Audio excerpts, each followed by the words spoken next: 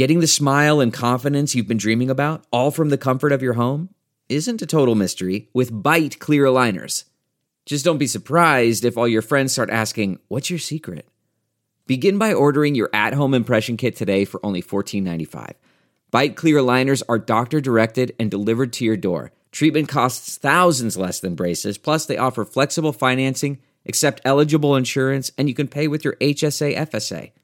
Get 80% off your impression kit when you use code WONDERY at Byte.com. That's BYTE.com.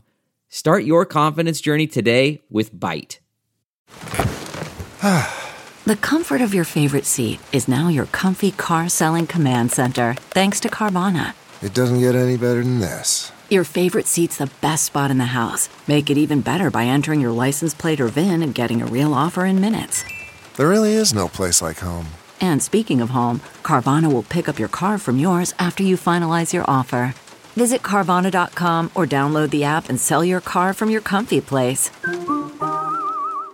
Welcome to Development Hell.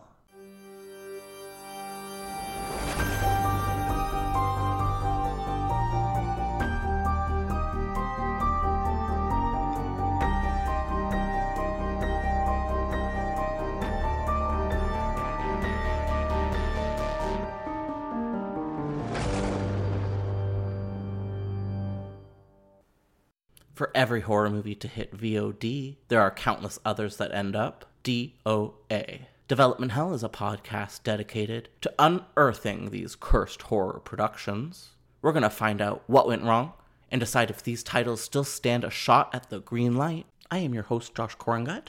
I'm a filmmaker located in Toronto, Canada. Development Hell is a proud member of the Dread Podcast Network. Today's episode is going to be focused on the unrealized 2015 Hellraiser reboot at Dimension Films. We are lucky enough to score an interview with Hollywood screenwriter Teddy Tenenbaum. Teddy was hired by Dimension officially to be the writer for the Hellraiser reboot that never actually came to be. We talked to Teddy about some of his crazier Hollywood experiences, why the film didn't get made, what it was like being pitted against Clive Barker himself, and the bonkers plot behind his very cool-sounding Hellraiser reboot that was going to take things in a very different direction.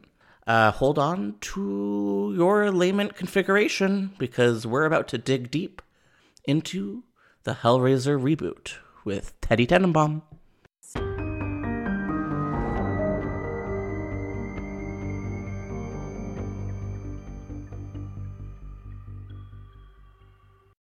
Also, I just want to say thank you so much for coming on my podcast. I'm so excited to have you here. Sure. I never get to talk about Hellraiser, so. Oh, wow. Really? What, your family doesn't allow you to talk about Hellraiser? I don't think anybody in my family and my close group of writer friends cares enough about Hellraiser, frankly. Wow, that's tragic. Yeah, you know what? Actually, I would say the same. Yeah, and that's actually kind of the truth of being a screenwriter is that, you know, if your movie, you're doing a lot of development, and if for the projects that don't get made, no one ever sees them, no one ever hears about them.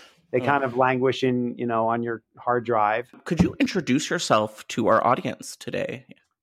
Yes, my name is Teddy Tenenbaum, and I'm a screenwriter and now director living in Los Angeles. How did you get into screenwriting and film to begin with? I knew that I wanted to pursue it in college. I did not get into my film school of choice, which was UCLA. So instead, while I was studying anthropology there, I just kind of knocked on doors around Hollywood, got a couple of jobs as a writer's assistant. So I worked on a number of sitcoms and some dramas as a writer's assistant while writing scripts that I hoped would get me an agent someday. And eventually it did, turned into a lot of meetings that went nowhere, and a couple that turned into jobs. And for a long time, most of my career was based not on selling original concepts, but by adapting ideas and intellectual property that was already owned by various studios. So that's what I've been doing most of the time. But along the way, I have also sold a few spec scripts and original ideas in Hollywood. You know, only about 10% of what gets bought actually gets made. So you write a lot and see only a little made, unless you reach the kind of stratosphere of writers, in which case you're doing a lot of work on projects that are already have a lot of money in them. So it's very hard for a studio to not proceed with them. So a lot of the A-list writers, and they're also great. So they write great scripts. And those guys tend to have a much better ratio, probably 50 to 60%. Can you tell us about any of like the early sitcom projects? Is there anything we might like know the names of? I worked on Ellen DeGeneres' sitcom. Get Out.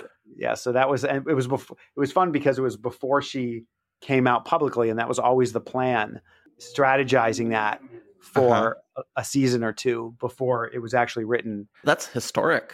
I'm a queer guy myself, and that's a huge moment in queer history. Not a happy moment, unfortunately, but it was hard for her. Yeah, I mean, I guess we were insulated because in Hollywood, it's always been much better, except for actors, where it's always been terrible in terms of the work that they can get. We were so excited. It was a momentous occasion. I think we were very optimistic, and I can't speak for Ellen. I think she was too. That was the sense that I got, and I think it was very frustrating and disappointing when there was so much backlash. But at the same time, people knew right then how momentous it was and how historic it was. And the writers of that episode won an Emmy for that.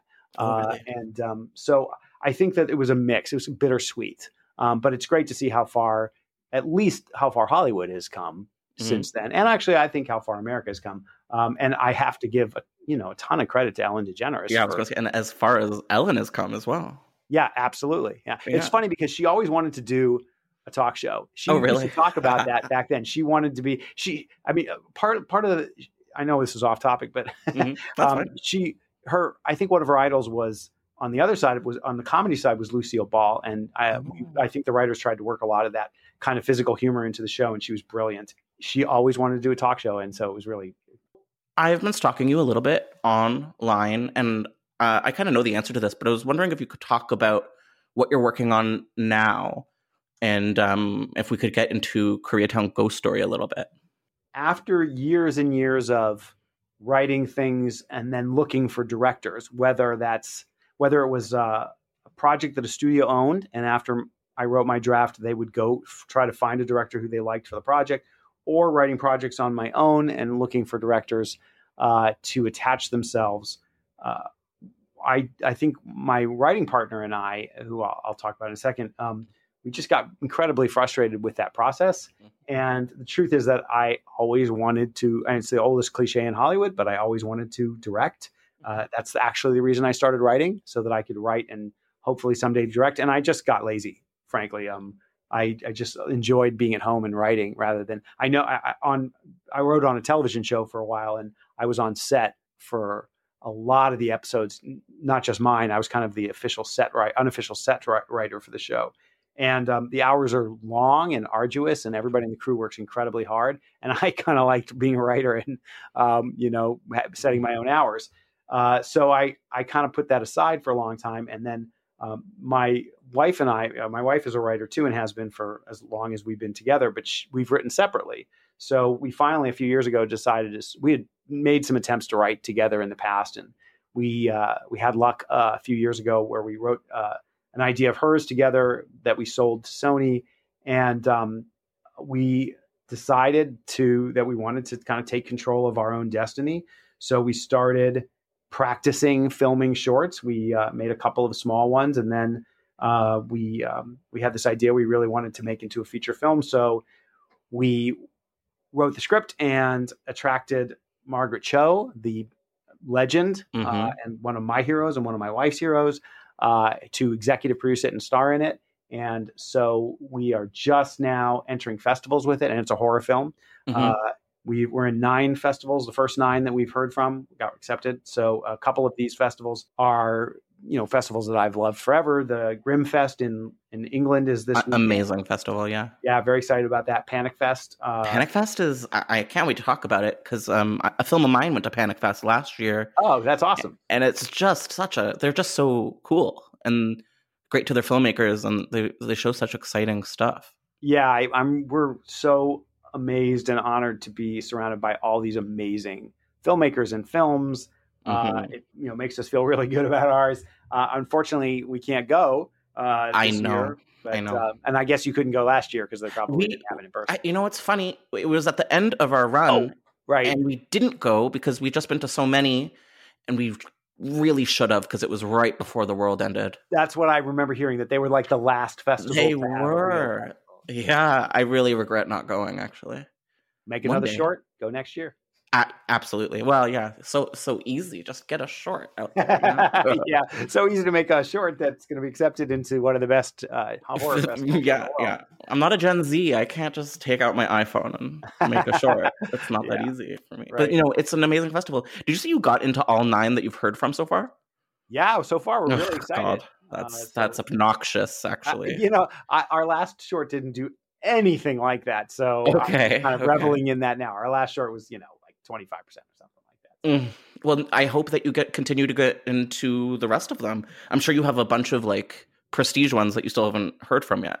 Yeah, we haven't heard. The only 2 that we got into in time, or that we were able to submit in time to before their deadlines that are that well known in terms of Horror Fest, were the 2 that I mentioned. Mm-hmm. I guess there are some coming up, but we've also just started getting into. We just got into CAAM Fest, CAAM Fest, which is I think it's the biggest Asian American festival in the country, and our subject matter is a Korean American story. The actors are Asian American. The co-director, co-writer is Korean American. Half of our crew is Asian American, so we're really excited about that. All I know is the title, and I'm already spooked. So, am I allowed to know anything about the plot? Sure. So it's based on this ritual that is sometimes practiced in Asian families, Korean American families. Sometimes we know that it's practiced in some Chinese American families as well. And it actually comes from a true story that my wife had a cousin who's older than her. And when my wife was young, this cousin she was only in her 20s at the time, but she lived in Seoul, and she fell to her death when a banister in her apartment building just gave way. Whoa. And she was 1 week or 2 weeks from being married. And so there's this idea that a young person who dies before they're married may be an unfulfilled ghost, an unhappy ghost. And my wife's aunt felt that she was being haunted by her daughter. And so she had a priest I think it was a Buddhist priest, but I'm not sure, so don't quote me on that, do a ritual marrying her ghost to another young man who had died unmarried. Cool. But in our short, our unfortunate victim is a living person and asked to marry a ghost, which is never a good idea. I like it. That's a very active twist. It's fun. It's a fun. Yeah.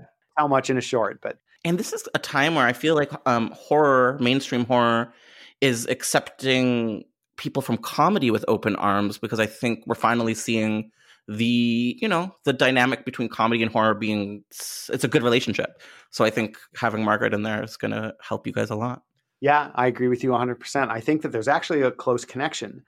My one question before we head into Hellraiser territory is, do you consider yourself to be a horror or a genre writer, or do you like to sort of steer clear of labels? No, I love it. I mean, I've done a lot, and with my wife, we've done different genres. The two of us together have done, I would say, thriller and action. But when we get together, our favorite genre is horror. Oh, really?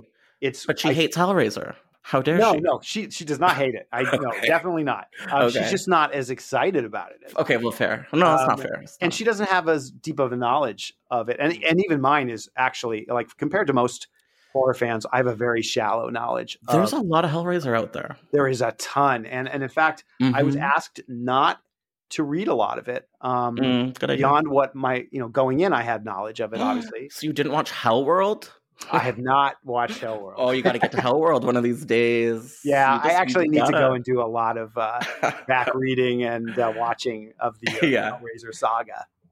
I mean, if you still, like, I don't know what your relationship is with the franchise at this point, but sometimes if something doesn't end the way I want it to, sometimes I'm not able to revisit certain properties. Right. Yeah. No, I feel that. But to answer your question, I'm really, horror has taken an interesting turn since I started in it, when it was still kind of a genre that had its best in the 70s, and the 90s changed all that. And I think that horror is now in its heyday. So, but even before then, I was really excited and proud to be a horror writer. I don't think there's anything that you shouldn't be proud of to be being associated with the genre. So we do a lot of stuff, but I know this sounds weird. I guess everybody has, within whatever they do, everybody has their niches and their talents. I find comedy. We love comedy. We always put comedy in our horror. I find comedy extraordinarily difficult.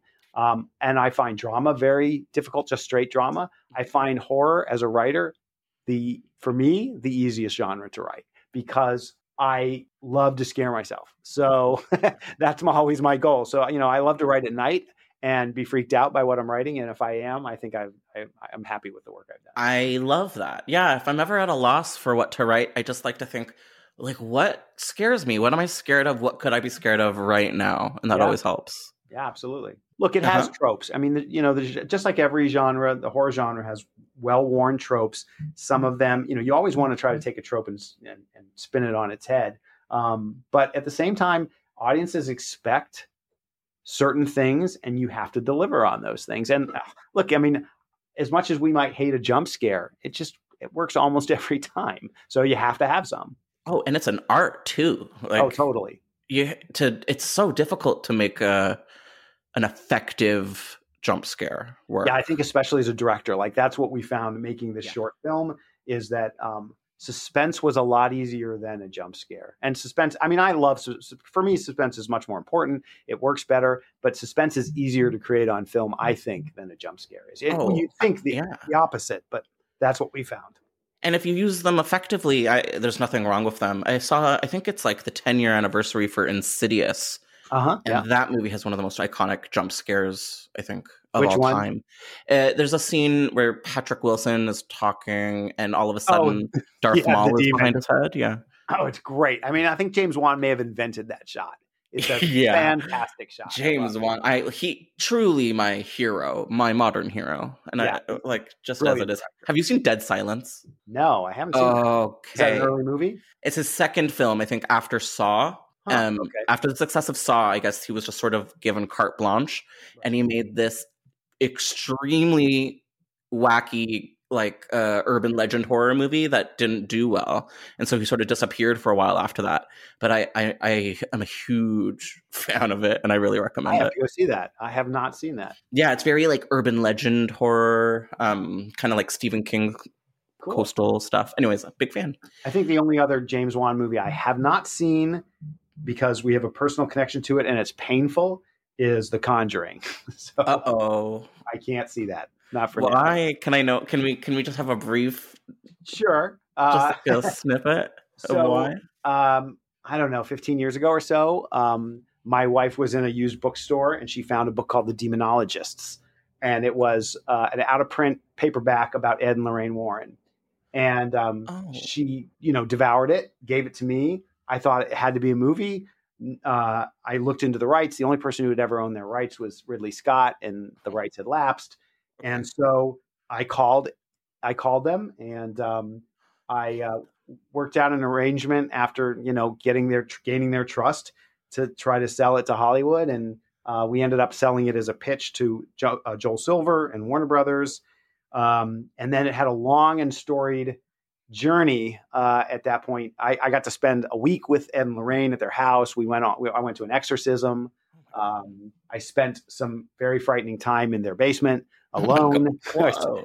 Still think Ed left me there alone on purpose to screw with me. And after that, we didn't get it made that point because our executive at Warner Brothers left to become an independent producer. Okay. Well, not independent. He had a deal at Warner Brothers, but he couldn't take the project with him. And our executive at Joel Silver's company also left.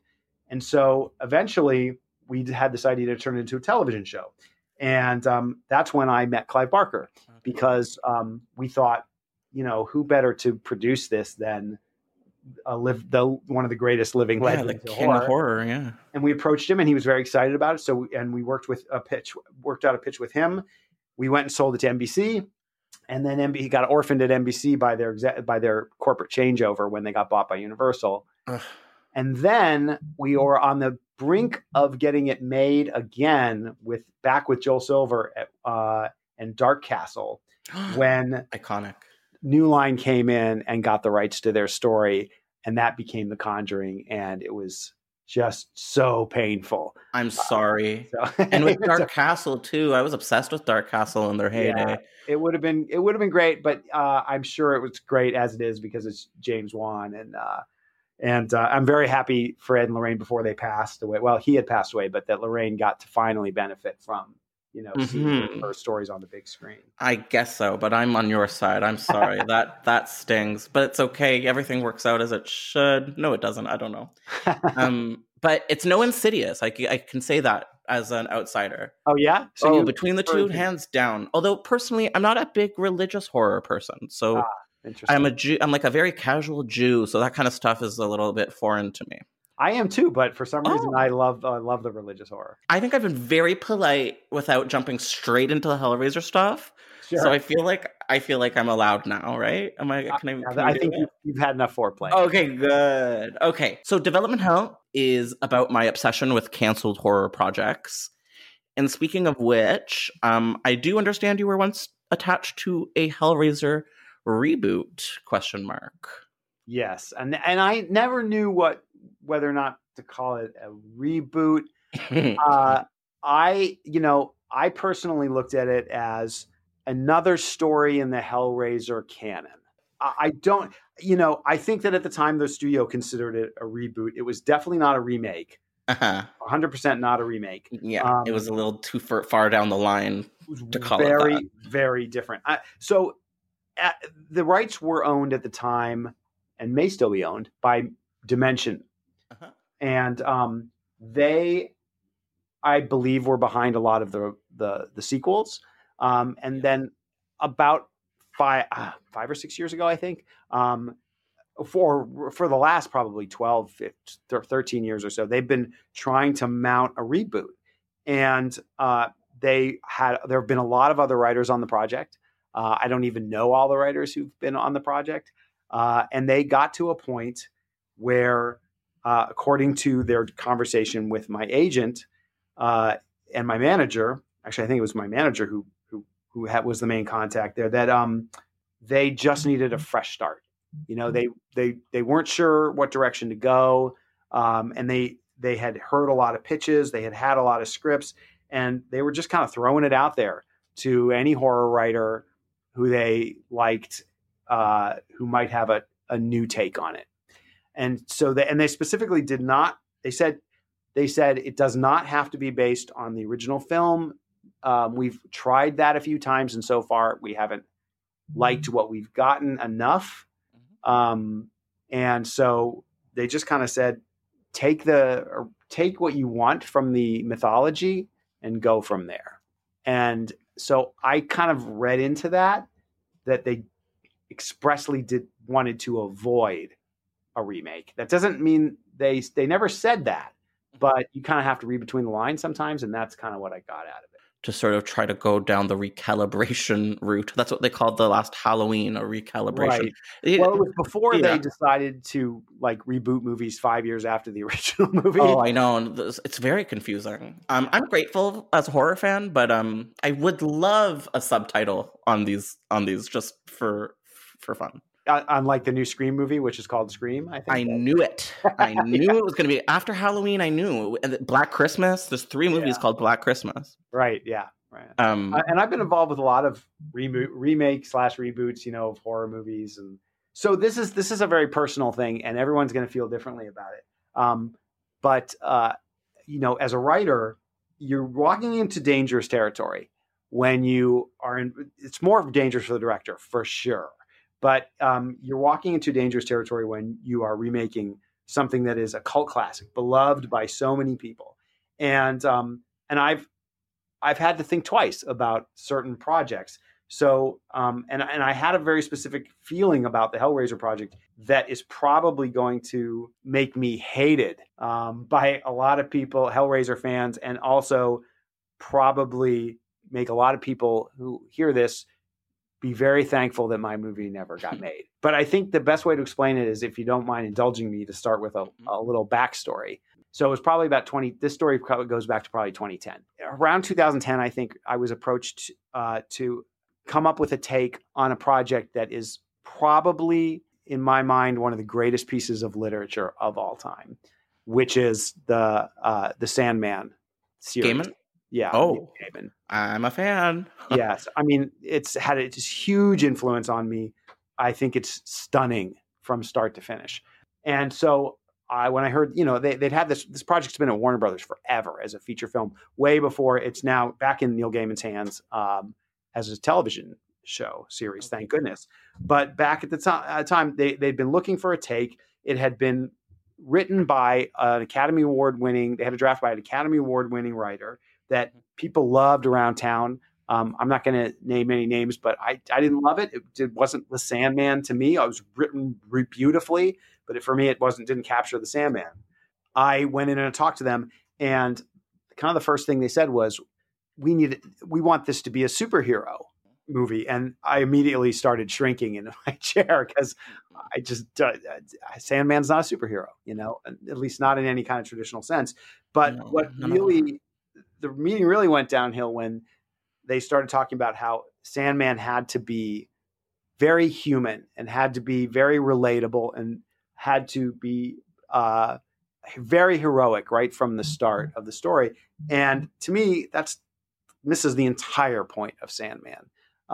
He's not human. He's not relatable for most of the series, and he's cold, and he has trouble relating to humans, and he has, some of it comes from pain in his past, but he's incredibly cold to his great love of his life. And it takes a whole series for him to get to the point where maybe there's a spark of understanding of, of the heart of humanity's heart. And all of that is to say, I walked away from that meeting and called my agent and said, I have no interest in this. I cannot be involved in this because I would destroy Sandman. So, thank goodness that it's back in his hands because he'll do wonders with it. But, Yes. But the point of that story is that that's not the way I felt about Hellraiser. Okay, good.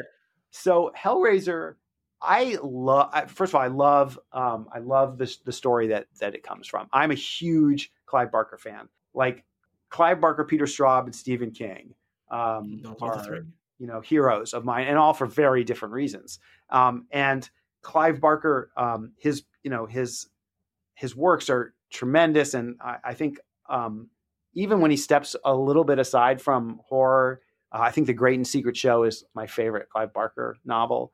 And so I was, I'm such a worshiper of his that I thought it could be really dangerous.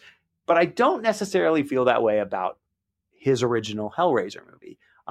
There's stuff in it that I love, and it's horrifying and it's disturbing. But for me, it never worked 100% as a film. And part of it is because, I'm a little basic. When it comes to my horror movies, I don't need to have someone to identify with. I don't need to have someone who's likable, but I want to understand a character. Like three of the leads of the movie, I just like they're so unpleasant. And the daughter is mildly interesting to me, but I never really cared that much about her. To me, the hero of the movie was Pinhead.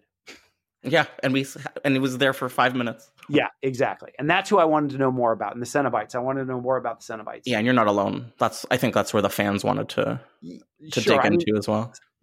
Truly, the great horror movies, so many of the great horror movies are all about the villain, the antagonist, right? That's who we care about or remember the most. So I didn't feel like, yes, I felt like it could be worrisome and difficult to remake something that was so beloved, but at the same time, there's so many pieces of that saga that you could just fit in anywhere and just be another part of the Hellraiser canon. And I wouldn't say I was trying to remake it. I was just trying to tell a new story within the world, So I was okay totally starting fresh. And that also meant considering changing or rewriting the story of who Pinhead is. And we did that. So again, I knew it could get me in like big trouble and people would probably hate me for it. But it was kind of fun to reimagine that. And at the time, I didn't actually know that part of the canon also had a backstory for Pinhead, that he was a human at one point, which is what we did as well. Our version was a lot more famous than the human he is in that iteration. Mm-hmm. But we came at it. We also reinvented the I know there's the box. I know there's like, I'm trying to remember the two configuration names. Yeah, okay. It's long, and don't worry about it. I saw it today. I don't remember. Yeah, I know there are two of them. Lament configuration? Yeah, the Lament configuration. But then there's also the name of there's one that's named after a person, and I can't remember. Oh, okay. I apologize to all of the Hellraiser fans. They are yelling at us right now. Yeah. I know. So we came up with a whole backstory for that and a whole a new mythology for that as well. But frankly, the story of, how it happened is probably more entertaining than the script or the story itself. Okay. Yeah, I want to know. It's not so much the how, but like some of the circumstances surrounding it. The founder of Dimension is Bob Weinstein, brother of Harvey Weinstein. I think that Harvey might be one of the founders of Dimension too, but I'm not sure how separate Miramax and Dimension were. Dimension was, is the genre arm of the studio. And this was obviously way before it came out what Harvey Weinstein has been involved in for all these years. I've never been, there are all these stories that people in Hollywood knew this stuff, but I've never been really like a player in Hollywood. So I don't hear any gossip or anything. I had never really knew much about Bob either, except that he was notoriously brutally honest. And just be prepared. Everyone just told me to be prepared. So it was really interesting because and the executives on the film, the Dimension executives, are brilliant guys. They were right from the start. They're brilliant story people. I really loved working with them every step of the way. And then Bob would come in, and the first time I met him, he heard the pitch, and I had no idea what he would think. And he said, this is brilliant. It's like a love story. It's so beautiful. It's not what I expected out of Hellraiser, which was great. And he said, now we got to try to find a director who wants to make it. And this was before we had made a deal for me to write it. So, I knew that potentially meant more work for me. And if we didn't find a director, who knows if they'd actually make the deal. And I just didn't, I just didn't know what was going to happen.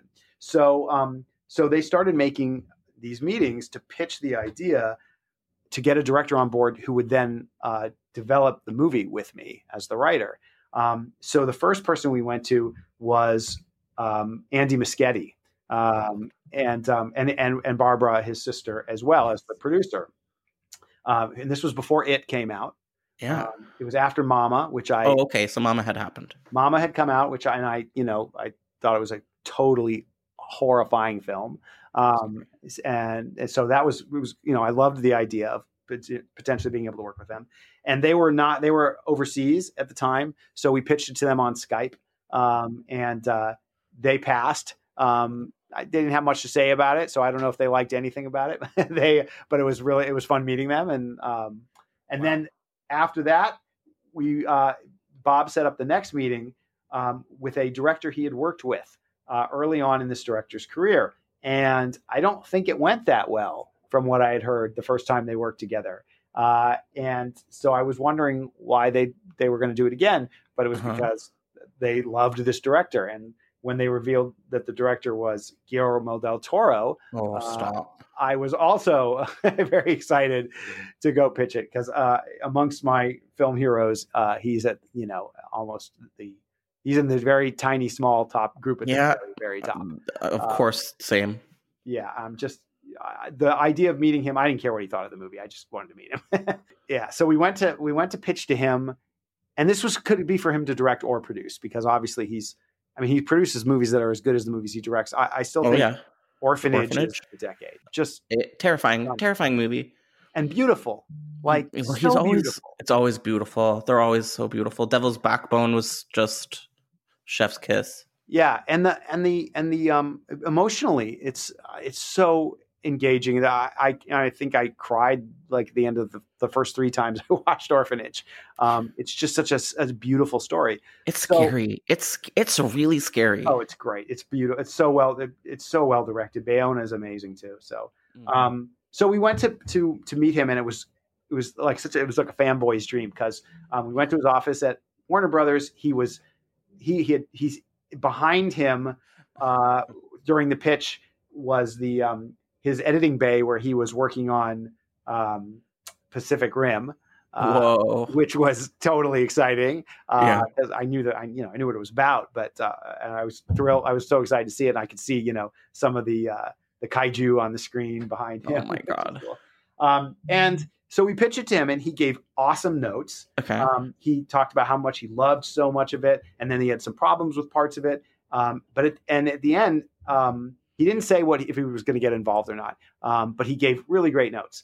And at the end of the meeting, the executives who he knew, and Bob Weinstein he'd worked with closely before, they kind of waved goodbye or shook his hand, and he pulled me into this bear hug, which was a total shock to me. And then he kind of whispered, "Good luck." Oh no! And I didn't know if he meant good luck because finding a director, or good luck with writing the script, or good luck working in this situation. I had no idea. It was kind of chilling, and reassuring at the same time.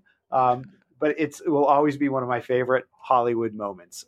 Is being hugged by Guillermo del Toro and told good luck. So that is extremely iconic. And obviously, I hope to have that opportunity again sometime in the future. I hope that you do too. I've been dying to do an episode about him for a while. He started a label at Disney called Disney Double Dare You, where he was going to do a series of like really spooky kid movies. Yeah. And the whole label just fell apart because I guess he had other things going on. But I'm really desperate to get that episode up one day. Oh, that's a great idea. And his Haunted Mansion remake would have been just something else. Yeah. I mean, as soon as we found out, so the tale took a turn because as soon as we found out he was passing, he did not want to get involved with it. Then Bob turned on me. I'm not saying he was. It was just because of that or anything, but he wasn't as enamored of me at that point. From his brutal honesty, his drawer of brutal honesty, he told me as soon as he found out, I read that Demonologist script of yours last night. I didn't think so much of it. So things started to get worrisome, and this was before we had made a deal. And then, so like the talk about it and whether or not there was going to be a deal and whether or not I was going to write the script went on for months, must have been months. And at the very end of it, we got a call saying that they wanted to go ahead with it, and they were closing a deal, and we were going to be set to go. And so, a friend of mine, another writer named Ryan Rowe, has said in the past that the best day of a project is the day you get the job, and it's downhill from there. And mine went downhill really fast because a week after I got the job and started working on the script, I read in Deadline that I was going to be competing against another writer, which is something that they hadn't told me. And when I read my name wasn't mentioned, but this writer's name was, and I was a little bit horrified to find out that it was Clive Barker. No, that's not correct. So apparently Clive had been very interested in remounting a real, I think a true remake. I don't know how close to the Sure, original, but sure. a remake. And he had God. been talking to them at the same time they were talking to me, which is probably one of the reasons that this was going on. But I don't know if he knew, but I assume he knew about me. We had already worked together on the Demonologist TV show. I loved working with him. He's an amazing, obviously brilliant, but also warm and wonderful person. Another queer icon, just to get absolutely. that out there. And if I ever had to, and another one of the great moments in my career was getting to go to his house, and he gave me a tour of his art. He had a show upcoming, and I got to see all of his beautiful art up close while he was still working on some of it, and it was amazing. That was wild. So working with him was I guess I never really felt like there was any worry for him competing against me, because not only is he Clive Barker, but he created. Yeah, it's his franchise. That's crappy for everyone in a way. It was. And so it kind of was a cloud hanging over my head while I wrote it. I figured this isn't going to go anywhere, because the great Clive Barker is going to write something that's going to be stunning, and that'll be the end of that. But they, these kind of what they call them sweepstakes are more and more common in Hollywood when you have a high profile project and the studio will hire multiple people to work on it at the same time. I had the same situation with the Grudge sequel. I was working on it, and in that case, I was also the interloper, because while I was working on it, Steven Susko, who wrote the original Grudge, was working on a draft as well. Oh God. So I'd already been in that situation once. It's such a big success. Why wouldn't they just hand it over to him? I don't know. I don't really know what happened in that situation. But in the end, they made his movie. So it was weird. I don't understand quite why they went to another writer. Can I ask like a technical question? When they do that, are you still getting paid either way? Yeah. Okay. You're not writing it until you close the deal, basically. So, they're paying multiple writers at the same time. That's frightening. Different rates, they're paying you based on what your own personal rate is. That's not how you nurture an artist. Hollywood. It's Hollywood. Yeah. Oh there's no nurturing in Hollywood. Well, we gotta start. We gotta put women in charge. Enough of this. Yes, absolutely. But that is, by the way, that's not true. That's mostly true of writers. It's not as true of directors. Okay. Writers are considered the most replaceable artist in Hollywood. And I think a lot of it has to do with the fact that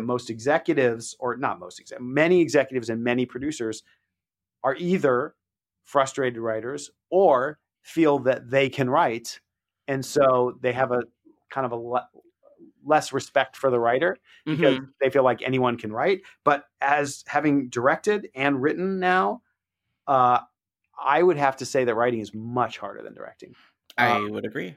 It's much more mysterious, right? It's intangible. And so did you write your project as well? I did, yes. So you know that once you get to the directing stage, you have a writer's vision to work with. Oh yeah. And even when it's your own, but when you're, which can be bad, you can be too precious. But yes, sure, at least absolutely. your own roadmap. But at least what you're doing is you're creating. You're not creating from nothing. You're creating from something that's already existing. I agree. Yeah, so there's a ton of, there's just not much respect. I can't believe they were pitting you against Clive Barker. I was researching this, and I noticed that the article that I was reading said that you and Clive Barker were sort of working together on the reboot. I didn't realize that this is actually how it worked out. Not at all. Which would have been amazing, I'm guessing. Oh, for me, yeah. For him, not so much, but I'm sure he would have liked it. Why not? Ending to this story is that while the executives at least told me that they really liked my draft, mine didn't get made, and Clive's didn't get made either, which for me was really sad, because I would have much rather been beaten out by Clive than beaten out by nothing. Which is in the end what happened. Actually, I don't know if I agree with that, to be honest. Do you know what happened? Why they didn't end up making a film? It's when it comes down to it, the head of the studio has to really connect with the material. And I just don't think Bob loved the scripts that he got along the way, whether they were mine or other people's. He has to finance it. It's crazy because they remade every single property. I mean, we're going to talk about Let's Scare Jessica to Death, but like they went through everything except for Hellraiser until now, maybe. Yeah, well, they try to remake everything, and a lot of them get stuck in development hell. There's your plug. Which is by 1 year for Hollywood, I was development hell. I came as a devil with my own scripts on the end of a pitchfork. That's so I hilarious. Really the name of your podcast. Oh, I love that, and I am like authentically obsessed with these lost movies. I don't know why. There's just something about this like graveyard of horror movies that didn't get made that I'm like fascinated was also a by. nice turn of phrase. Yeah, and it's true. That's what amazes me is how many bad horror movies have been made. Yeah, when there are probably a lot of really good scripts that haven't been made. It's frightening as an emerging filmmaker to think of it on those levels. How and why films actually get made, and it has little to do with. The good news is, as a writer, since you wrote your project as well, that you do get paid as a writer even when your project doesn't get made. I mean, you only get paid half of what you would, or less than half, if it got made. But being a writer in Hollywood is a little bit like being on a baseball team, but not being in the starting nine. So you get paid well. It's not as good as it used to be, but you can't complain about the pay.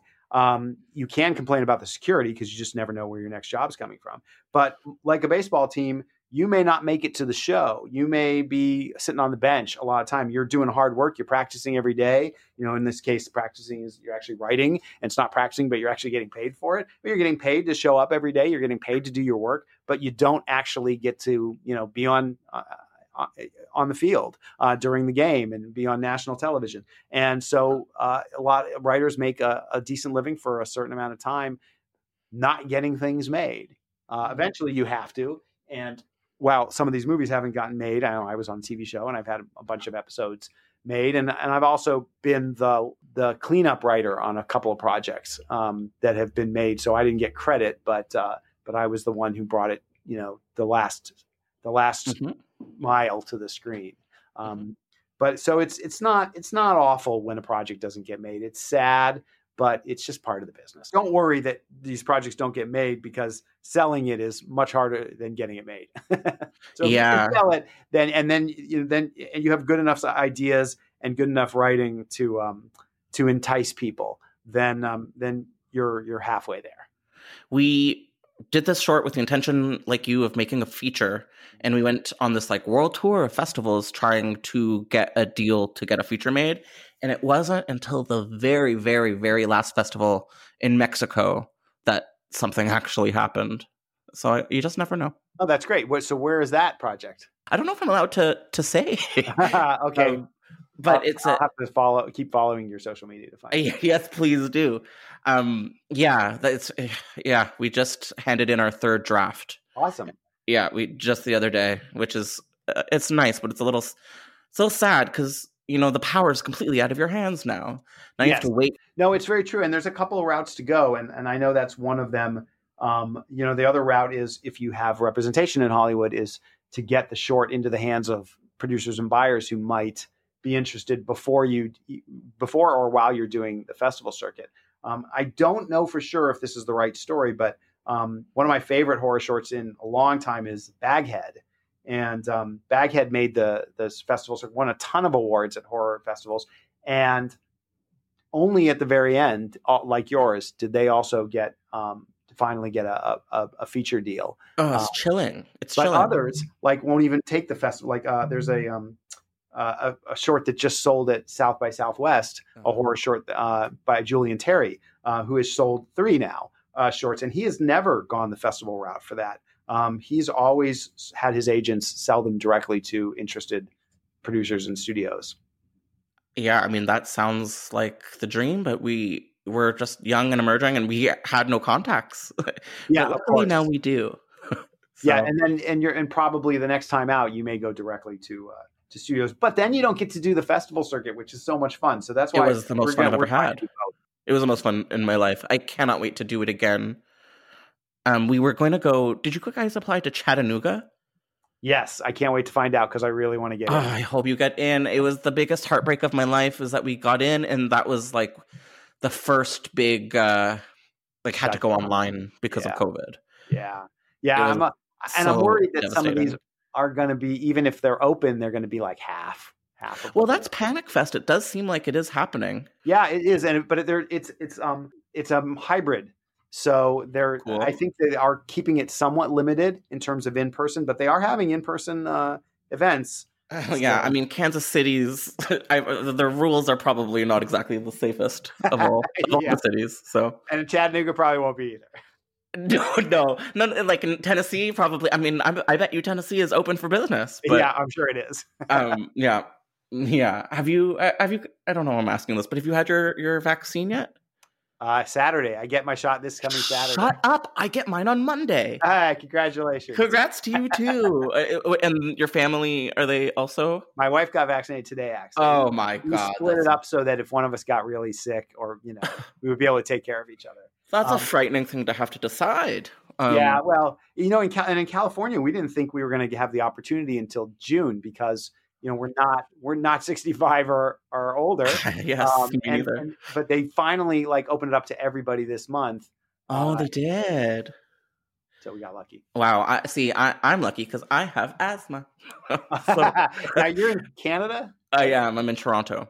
I hear my aunt is in Toronto and she just got her shot. I heard for a while they were no one knew what the plans were. It's not good. It's really, you'd think that we'd be better than we're doing right now, but it's probably it's probably a handful of coordination issues. I'm glad I'm not in charge. Yeah, no, that's not easy, I'm sure. Did you have a title? Did you have a subtitle in mind for your Hellraiser film? No, it was just, I usually leave that to marketing people. Oh, really? Oh. This was just Hellraiser. And it had nothing to do story-wise with the first one at all. Very good idea. That's the way to go, I think. It just didn't like the people in the first one. So yeah, and if you're not extremely passionate about it, we're going to know. We're going to smell that on you. Yeah, and look, I have to admit that mine was kind of mainstream in its storytelling. And even I really appreciate movies that have a device. Mm-hmm. I mean, it's not necessary, but for me, it's a great way in. I mean, The Ring is one of the great devices in a horror movie of all time. So mine had a device to get us into the story. The one area where I wanted to push boundaries was in the actual visions of the horror and how, I'm not the biggest gore fan in the world, but I think the well-placed gore, well-placed shocking bit of gore is, almost required for a horror movie and is incredibly powerful. So, so I tried to keep it light, not have a lot of it, but when I had it, I wanted it to be, really striking. Yeah. Because it's only effective if you're using it sparingly, because then otherwise you get bored by it. Yeah, and the other thing is, and you may not connect to this as much because of the religious horror thing, but I think that one of the things that is most horrific in religious horror films is most easy for audiences to call up their their deepest, most existential fears is the idea of hell, and the idea of eternal damnation. And even if you don't believe in it, the idea that there might be something like that is just terrifying. I can't really think of much more terrifying than death isn't the end. Yes. If it's worse after death, how horrible. So that's so we wanted to play with that too, and I felt like that is something that at least the first Hellraiser film didn't get into a lot, except of course, your main character is obviously dead. Or one of the main characters is dead and trying to, in a sense, come back. Mm-hmm. But you don't really get the sense of hell a lot, except for my favorite sequence in the movie, where I can't remember the character's name anymore, but where the daughter is in the hospital and she that the wall opens up and she ends up in that kind of other world, which may be hell, may not be hell. But so I wanted to spend a little bit more time really talking about the concept of hell and thinking about that, and that being part of the movie. I think I was thinking as much Hellraiser, I was thinking Jacob's Ladder. I don't know how I feel personally about the ending, but I will tell you that I'm always too scared to revisit it. So that's got to say something about it. Yeah, I mean, people have very mixed feelings about it. Yes, it's for me. polarizing. Yeah, it really works for me because I love that bit of hope at the end of a horror movie, which is why when I saw Seven originally, I was so pissed off. And now I've come to believe that that's the very best ending and it's brilliant. But when I saw it the first time, that nihilistic ending pissed me off so much I didn't want to have anything to do. Yeah, I saw that way too young. No, I love that you talked about the concept of eternity, because even though I'm not religious at all, it is probably what scares me the most. Once I die, just let me rest, let that be it, please. If you're willing, would you be able to give us like a little bit more of like a plot outline of what your story was? Yeah, not unlike a device like The Ring.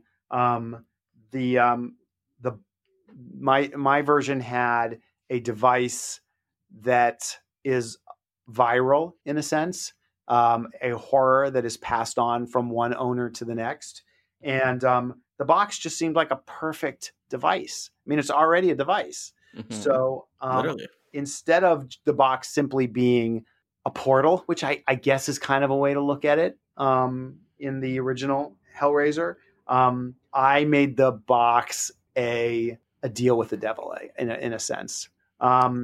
So the basic idea of it was that the box can give you something you desperately want.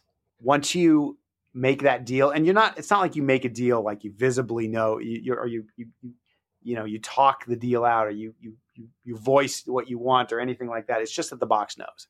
And once you accept that, the box takes a tiny slice of you, while it's in your hands, and your blood drips into the box as in the original, and the countdown essentially begins. The deal begins. And there are 6 sides to the box, and there are 6 things that you love dearly in your life that you will start to lose one by one. Okay, cool. Until the very last thing, which is the thing you find most precious, and you have to solve the puzzle because it's a puzzle box. Before, and it's not just like a literal, like a Rubik's Cube where you have to figure out how to solve it physically, but you have to figure out what's going on and solve it in some way if you to stop the carnage from happening. And most people who have played with the box realize as they start losing these things in their lives. This is backstory. Most people have realized that they're going to lose the thing most dear to them soon. Their children, their family, something. And most of them have committed suicide before they got to the end in hopes that that's the solution, that stops the box from taking the thing they love the most. And our hero is estranged from her family. She had a really difficult childhood. Her older brothers escaped the abuse of the family, and she was left behind. And her older brother dies, and she finds out he committed suicide, which makes very little sense to her because of who he is and was. And she takes the box, and unbeknownst to her, she starts the ball rolling once again with herself. And she's adopted her niece, who she barely knows, who's the daughter of the brother who died. And that girl she eventually realizes that girl was the last side of the puzzle box, that, she was going to die. And that's why her brother committed suicide. And it's going to be her last piece too, because she falls in love with this child over the course of the story. Okay. But meanwhile, so that's the device. But meanwhile, we're trying to figure out who Pinhead is. And he shows up throughout the movie. And unlike in the original, you actually get to know him a little bit. She talks to him. He plays a strong role in this. And he's kind of behind all of this. And takes some delight in the torture that these people go through.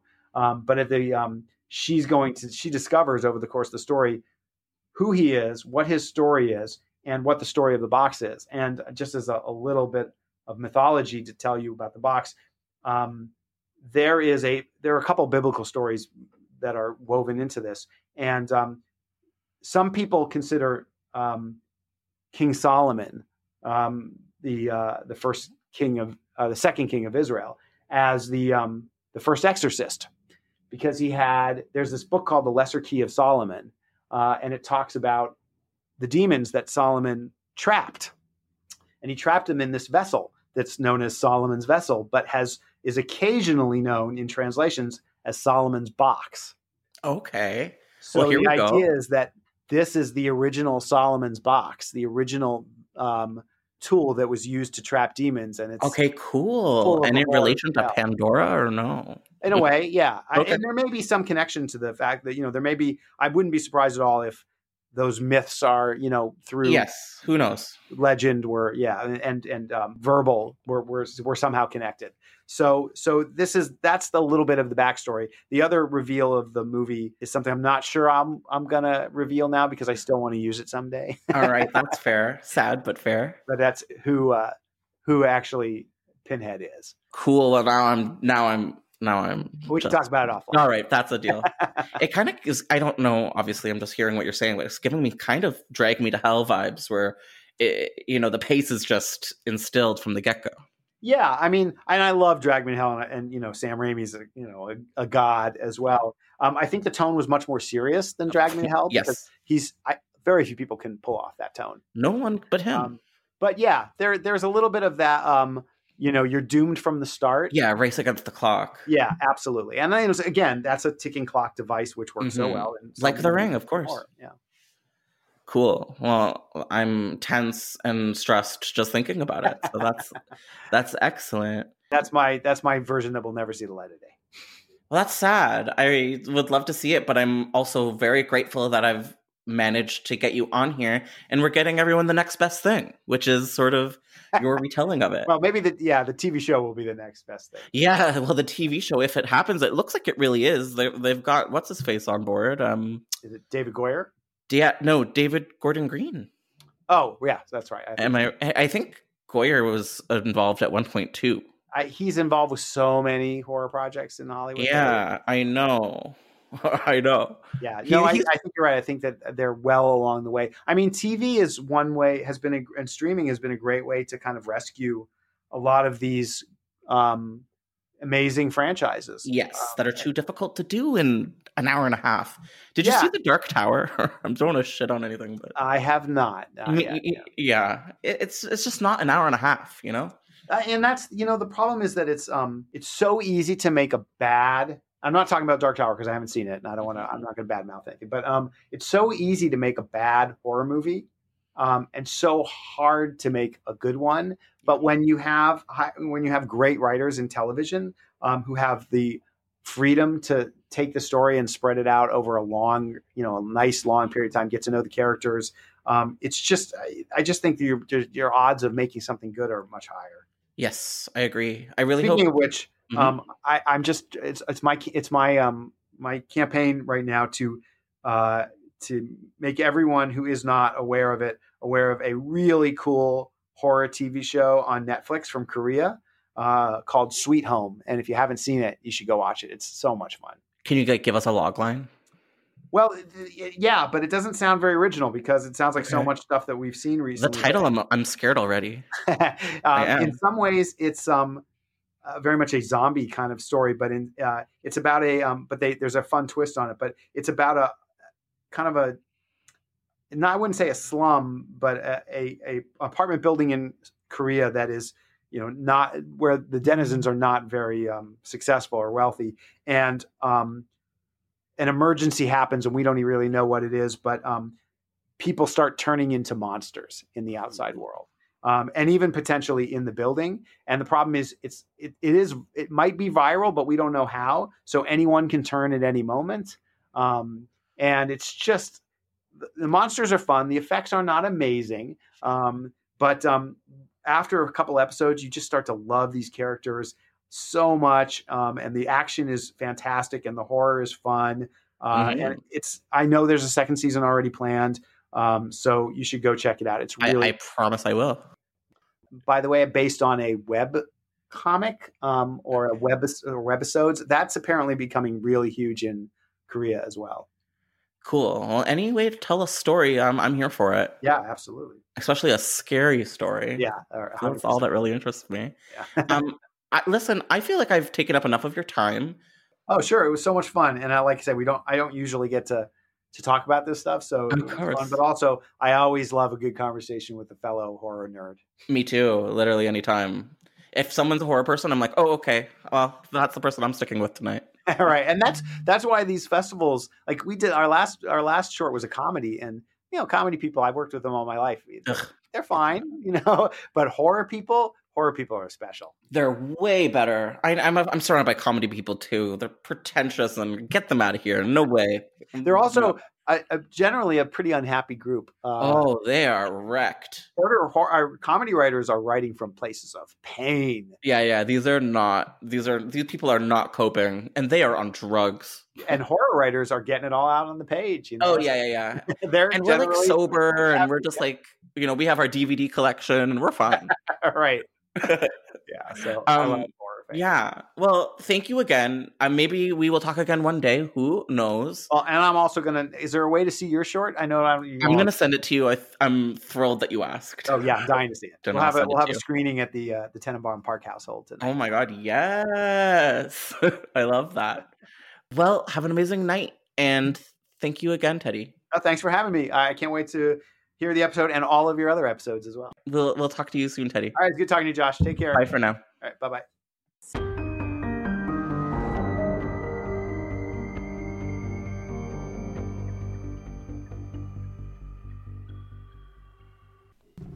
You can also follow us online on basically any social media platform at Devil Hell Pod. That's DEVEL Hell Pod. And you should like and comment and just engage with us because we are bored. So that's it for this week. Thank you for tuning in. Don't forget to subscribe, rate, and write a review because it really helps us get seen in this vast, endless hell of horror movie podcasts. See ya. Look around. You can find cars like these on AutoTrader. Like that car riding your tail. Or if you're tailgating right now, all those cars doubling as kitchens and living rooms are on AutoTrader too. Are you working out and listening to this ad at the same time? Well, multitasking pro, cars like the ones in the gym parking lot are for sale on AutoTrader. New cars, used cars, electric cars, maybe even flying cars. Okay, no flying cars, but as soon as they get invented, they'll be on AutoTrader. Just you wait. AutoTrader.